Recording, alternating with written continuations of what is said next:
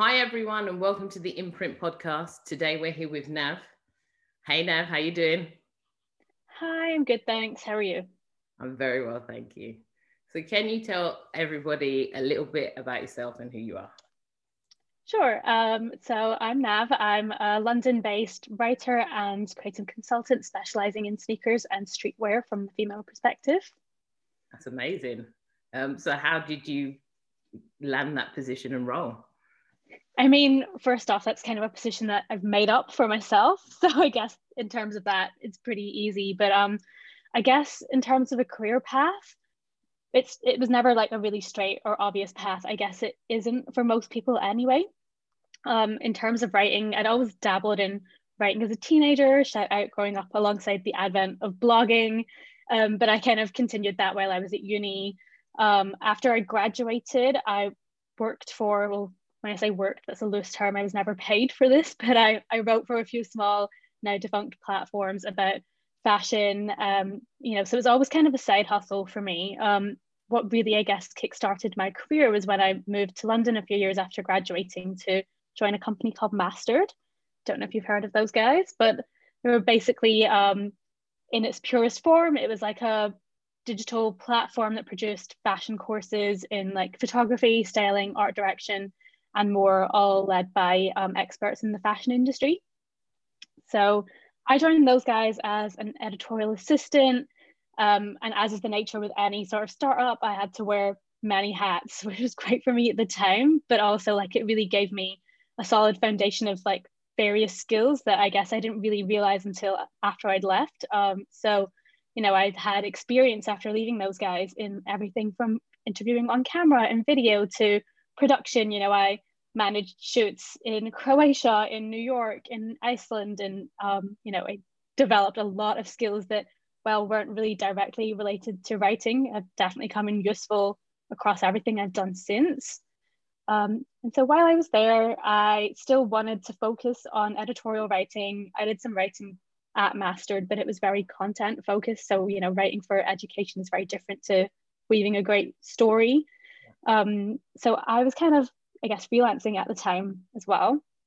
I freelanced a bit for Hypebae and, sent them a few stories. They were quite small at the time, at least in the UK. Their offices were mostly in Hong Kong and New York. And so their presence was really focused on Hong Kong and also across the States. So they didn't really have, many stories coming from this region. And as you know, there were a lot of stories in this region to be told. So I pitched those guys a few stories. I think it was about 3 months. I'd been sending them stories back and forth. And then they reached out and asked if I'd be interested in joining them full time, which, as you can imagine, was very exciting to get that message. Yeah. And like I said, at the time, they're a really small team. They didn't really exist here. Even the Hype Beast team actually, was quite small here at the time in terms of, who was in the office.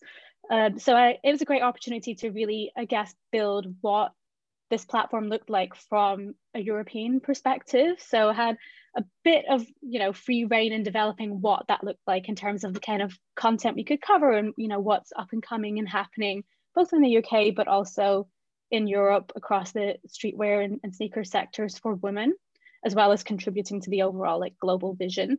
And I felt like it was just like the perfect place for me to really discover and hone my skills and interests, not just, in fashion, but across other sort of areas of pop culture and stuff. I'd always been interested in fashion. Obviously, I studied fashion, but not just, high fashion. I've always been interested in fashion on a subcultural kind of basis as a form of self-expression. And, the way I like to dress and the brands I was most interested in personally really fit with, the kind of brands that Hypebae covered. So I just felt like it was kind of the perfect place, not just for, me to work, but for me to develop more of, more skills in what I was interested in talking about. And it was great to be able to place, the lens on emerging brands and designers and what's happening in streetwear and sneaker culture from a female perspective, which, continues to be a sector that's widely overlooked. Yes. And I worked there for about 3 years before branching off on my own. So I still cover fashion in all its sort of aspects as a freelance writer and brand consultant, but I definitely have a particular focus on sneaker and streetwear realms for women, which is something I think I will forever continue to be passionate about. Well, that's good for a start. Continue ongoing conversation. For me, it sounds like you kind of put the UK arm of Hype Bay on the map, as from, you know, that constant getting them to recognize that there is all this, you know, history and what's going on in the community. So my hat is off to you on that for sure. Thank you. I mean, you know, it's different, you know, with the sneaker culture and streetwear culture in Hong Kong is very different to what it is in New York. And, you know, they're both very different to what's happening in the UK. And since they didn't really have, you know, a point person in the UK, they didn't have that kind of on the ground sort of perspective of like what is cool and happening here. So, you know, it was a great opportunity for myself to do that, but also be able to, you know, spotlight who is around here doing cool stuff. Like, what does our scene look like? And, you know, give a platform to the emerging designers and creatives that are, you know, rising up through the UK and Europe generally. Yeah, that again, amazing. Okay, so I want to ask you, what are your influences and experience that led you to the point of your career today? That's such a hard question. I feel like I get asked that question kind of a lot, and I've always found it kind of hard to distill. It's difficult to pinpoint exact events or like occasions that have kind of put me on this path or got me to where I am. I guess in terms of my interest in sneakers, that has been prevalent since I was a kid. You can ask my mom if you need evidence. I'm sure she'd be happy to tell all. But you know, growing up as a kid in the 90s, you're so aware of and I guess consumed by brands. And I've always been fascinated by the power that brands hold, but also what wearing specific brands can indicate about a person in a way. Like I grew up in Glasgow, and you know that entire city is completely built off of football culture, and in turn that influences, you know, the sportswear and trainer culture that comes alongside it, that's completely like embedded within Glaswegian culture. So I guess, you know, in some way, whether subconsciously or not, that was always in the back of my mind. When I was about 15, I actually wanted to be a sports journalist, but that, you know, quickly subsided because my interest in fashion really overtook my interest in football. But I think it's more of a case that I was always interested and fascinated by subcultural movements and the sort of, you know, the signifiers of like, you know, what movement you're part of, or you know, who your tribe is, and you know, I guess how humans sort of, you know, adopt a brand or a product or a way of dressing as a way to, you know, find like-minded people. Okay, so I'm gonna ask you this. So growing up in Glasgow and then moving to London, do you see and feel that the environments and cultures change your perception slightly on how fashion is in your life today? I think so, yeah. I think, you know, as much as Glasgow's a very diverse city in many ways, but I think, you know, moving to London, which is obviously a massive global melting pot, there's so many more people, there's so many more looks, there's just so many more movements, I guess, that, you know, come alongside a bigger space that has more people from, you know, more places in it. So I think, you know, I felt like I had quite a broad outlook, you know, on, especially in the sense of like fashion from that sort of perspective, growing up in Glasgow, but then coming to London, it was a whole nother scene. It's just bigger. Everything's bigger here. Yeah. Okay. No, I hear that. I hear that. Okay, so I want to refer back to your FFF that you shared with us earlier on in the year. Yeah. You mentioned the struggles you faced breaking into the industry. Can you tell us a little bit more about your journey? Yeah, absolutely. So I started uni in 2008, which was right off the back of a financial crisis, which is not great. And I actually studied fashion design initially. So I guess when I was making that decision to go to uni and what to study, I didn't really know what I wanted to do. I don't know if a lot of us do know that at 17. You know, what do you want to do for the rest of your life is kind of a big question even now. Never mind when you're like 17.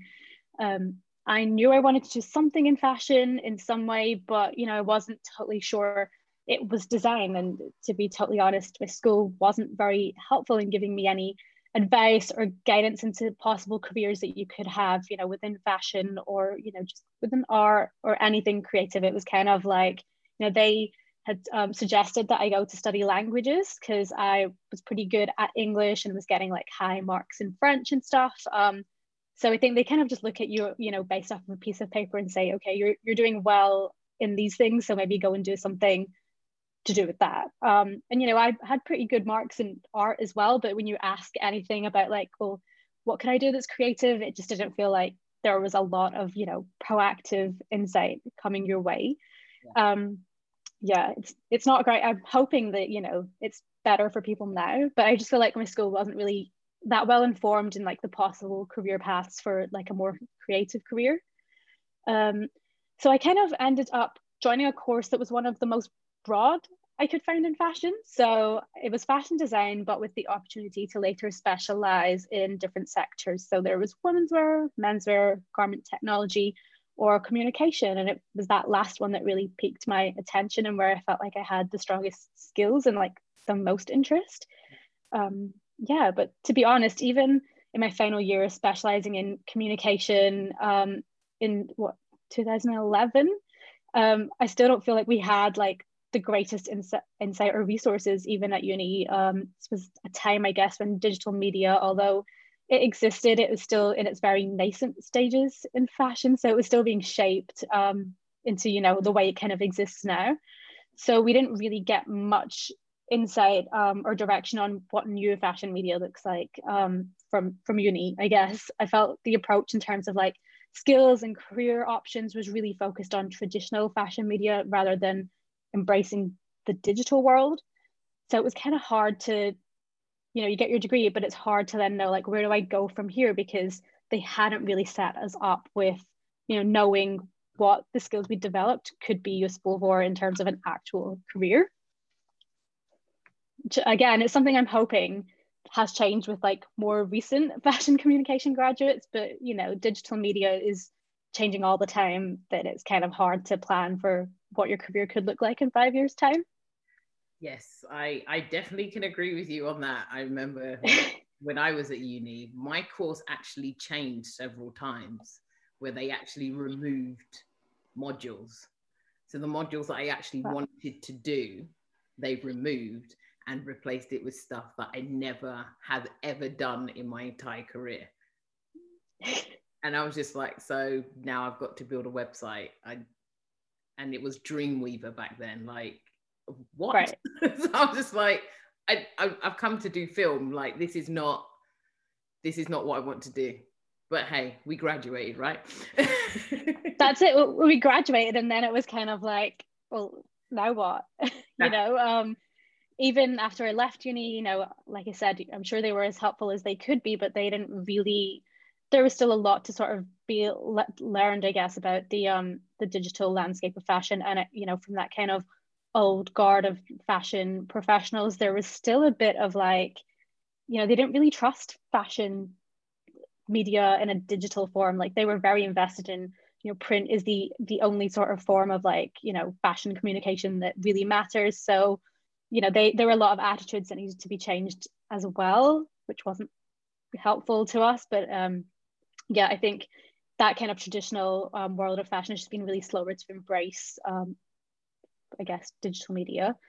So even, yeah, after leaving uni, didn't know where to start looking for a job. There was the financial crisis, so there were less jobs anyway.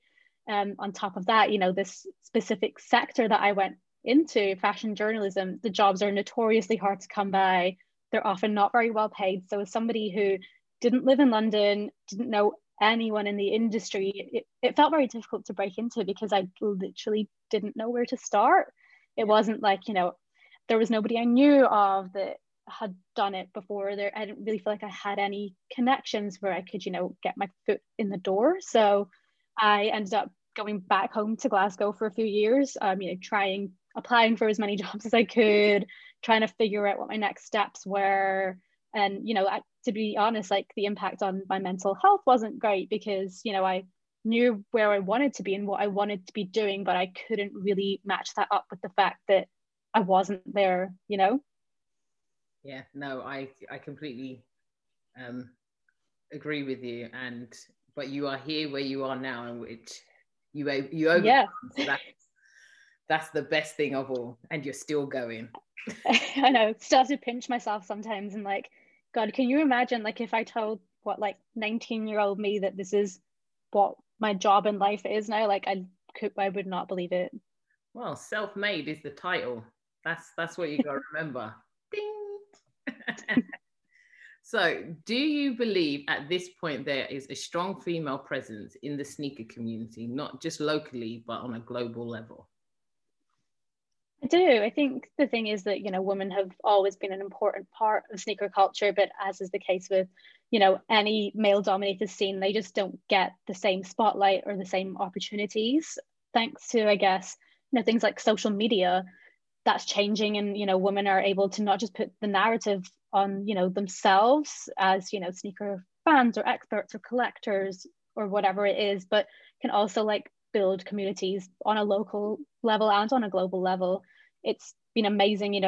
We've all seen them, the small sort of collectives that are popping up, Instagram sort of pages, what you're doing as well, spotlighting not just the fact that, hey, we're here, we exist, but actually, telling the stories, connecting with other people, showing that it's not just a buzzword, but like, hey, these women have existed this whole time. It's just that now we're able to, connect with one another. And, I guess the impact is just larger when there's more people involved. So being able to connect with not just the London sort of female sneakerhead collectives, but, what's happening in Dubai and what's happening in Australia, like all these sort of little pockets are really opening up, and it's been amazing to watch. I think particularly over the last couple of years, I've just seen the female sort of presence in sneakers grow massively.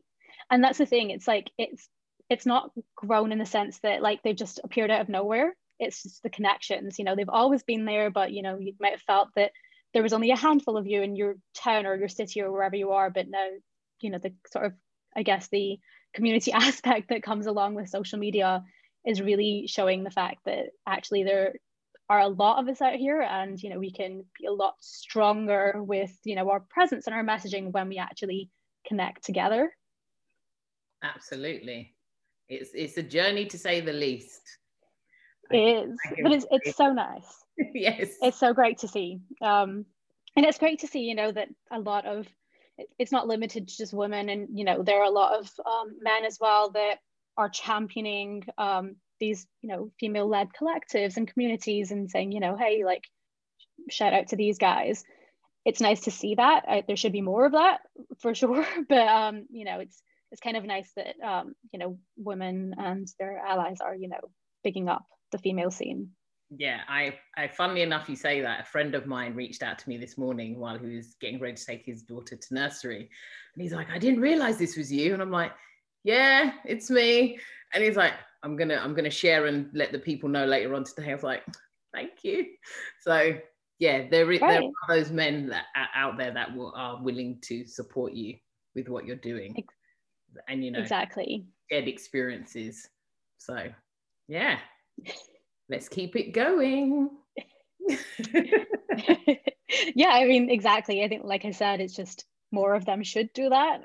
But it's great that there are some people out there that are doing the right thing. Yes. So now this goes on to my next point. Do you feel that you can call yourself part of the sneaker community, and if so, in what capacity? I do. I think I can definitely confidently call myself a part of the community in terms of the capacity, as a fan and observer and reporter of the culture. I think there's always been gatekeeping when it comes to the sort of sneaker community. Historically, it's kind of, if you don't know literally all the facts about everything, you can't call yourself a sneakerhead, or you can't be a fan. I think that's changing, I guess, again, with social media. I think that has, a lot to answer for when it comes to sort of changing, the old attitudes of gatekeeping. So, I wouldn't call myself particularly a sneakerhead, because to me that still feels like a real like expert level. Like, I know literally everything about anything in sneakers. I can't say that I'm that, but I'm interested in sneakers, sneaker culture. I'm very passionate about, how this one product in a way has had so much cultural significance over decades. Yeah. So I feel like I can say I'm part of the community, but I'm not your go-to for the reeling off like all the facts. But that being said, I think that's the whole part of it. Like, it's a community, and it should be that, you, whatever sort of level of interest you have in sneakers, like, you should feel like you can call yourself a part of that community, because, that's the one sort of link that we all have, is that, like, we like sneakers, Exactly. And again, what you do makes you an integral part of it, because again, you're championing, you're keeping everybody abreast of what is happening. Yeah. And again, in a global crisis, the culture and community has been very interesting to watch over the past year. And I'm still mind boggled about releases and pandemic, and people don't think about actual life. So that's my angle on how the past year has gone. I just really that's what my viewpoint on it is. But yes, you are up there. Don't discredit yourself. That's all I'm saying. So thanks. Okay, so you also mentioned that you've got some exciting projects planned. Are you able to give us a cheeky little insight or what they might be? Or you still can't? Sort of. I think I can tell you a little bit. Okay. I can't give away too much. But I do have, like you said, a very exciting product in the pipeline, very relevant to myself and what you do, and I'm sure what a lot of the Imprint sort of listeners and fans are also interested in. So I'm actually working on a book that is about women's sneaker culture and history, that I'm doing with my friend Sana, who is at Girl on Kicks on Instagram. So I'm a writer, that's what I do, so why not write a book about the things I'm most interested in, which is sneaker culture and women. So yeah, I can't give you too much on that right now, but I'm working with a lot of women who've been sort of involved in the sneaker industry in various aspects, through from like the 90s through to now, and sort of charting what the female sort of contribution to the sneaker industry and the culture has been, as well as how it's developed, and how women's product has developed over, I guess, the past 40 years. So it's a big project, but it's something that's really exciting, and I think something that's very needed in our space. So I can't wait to share even more with you when I am able to. Oh, it's exciting. Just want to know, see, we've got to wait until it's out now. I'm just like, oh my God. Exactly. I'll keep you posted. Please do. Please do. This is what we need. So, I'm looking forward to that. Oh, that's made my day. Thank you. Oh, thanks. That's made my day, hearing you say that it's like made your day. Yeah, because it's needed. There's all these books out there. And again, the stories are not down. And that's the point of being historians. So what we're doing is that we are telling the message and the history and the stories of people that exist. So exactly, we've mentioned it here, I guess. Women have always been a part of the industry. They've always been a part of the culture. They've just constantly been overlooked when it comes to being able to share, the contributions that they've had, which is something we really want to change. With this book, it shows that it's not a buzzword. It's not that women have suddenly stumbled across sneakers. We've been here for the past, since the beginnings of sneaker culture as we all know it. And it's time to, finally tell those stories and show that, we're not a buzzword. It's not a marketing ploy. It's that we've always existed, just never had the same opportunities in spotlight, which is changing now. Yes.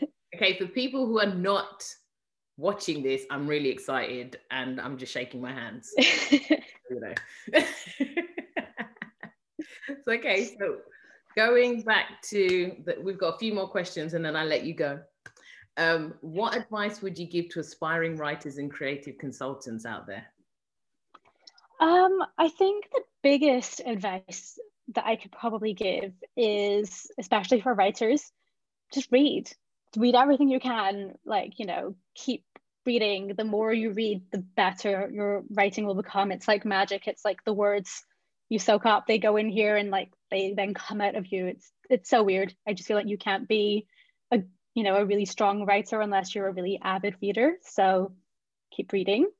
And aside from that, I guess, you know, when it comes to, I guess, especially fashion, but it's definitely related to any industry, when it comes to being kind of, you know, a writer in any sector, it's important to remember there's a lot of people that do what you do. There's a lot of people that, you know, would call themselves fashion writers that, you know, cover the same things that I cover. What's really, I guess, like, you know, helped me carve out my own space and, you know, get the kind of opportunities that I've had is being able to really hone and develop your niche. So, you know, I'm interested in fashion in sort of every level, but I don't feel like I can really cover it the same way at every level as I can when it comes to streetwear and sneaker culture, because like that's what I'm most interested in. That's what I'm most knowledgeable about and most passionate about. And that's where I've ended up, you know, getting the most opportunities, because I guess that's what, like, you know, excites you. So you want to work in it more, but also like when you're writing, people can really tell what you're passionate about. It really comes through. You know, if you read something I wrote on, I don't know, something else in fashion and compare it to something I write, you know, on sneakers, I think even as a reader, it's quite evident when, you know, the writer is passionate about something. And I think finding your niche and really owning your niche is a great way to essentially, I guess, you know, put yourself out there and set yourself apart from all the other writers out there, because there's a lot of people, but you want to be the person that, you know, people think of when they think, okay, I need someone that writes about women's streetwear, or I need someone that covers like women's sneakers. Be that person that, you know, is carved out that career and really focused on that, so that you're the first name that springs to mind. That is great advice. Guys, take note. And lastly, tell us one fun fact about yourself.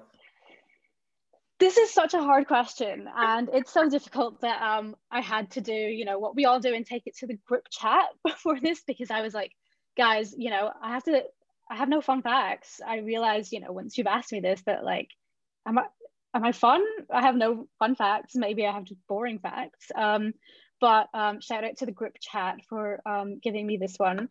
I'm secretly like a karaoke beast, and I once did karaoke for 8 hours straight and didn't realize that it had been that long until we left to, it was in Berlin, so you had to like pay for hours and like cash at this place. So we went to get more cash out to keep extending the karaoke fun, and went outside and it was daylight.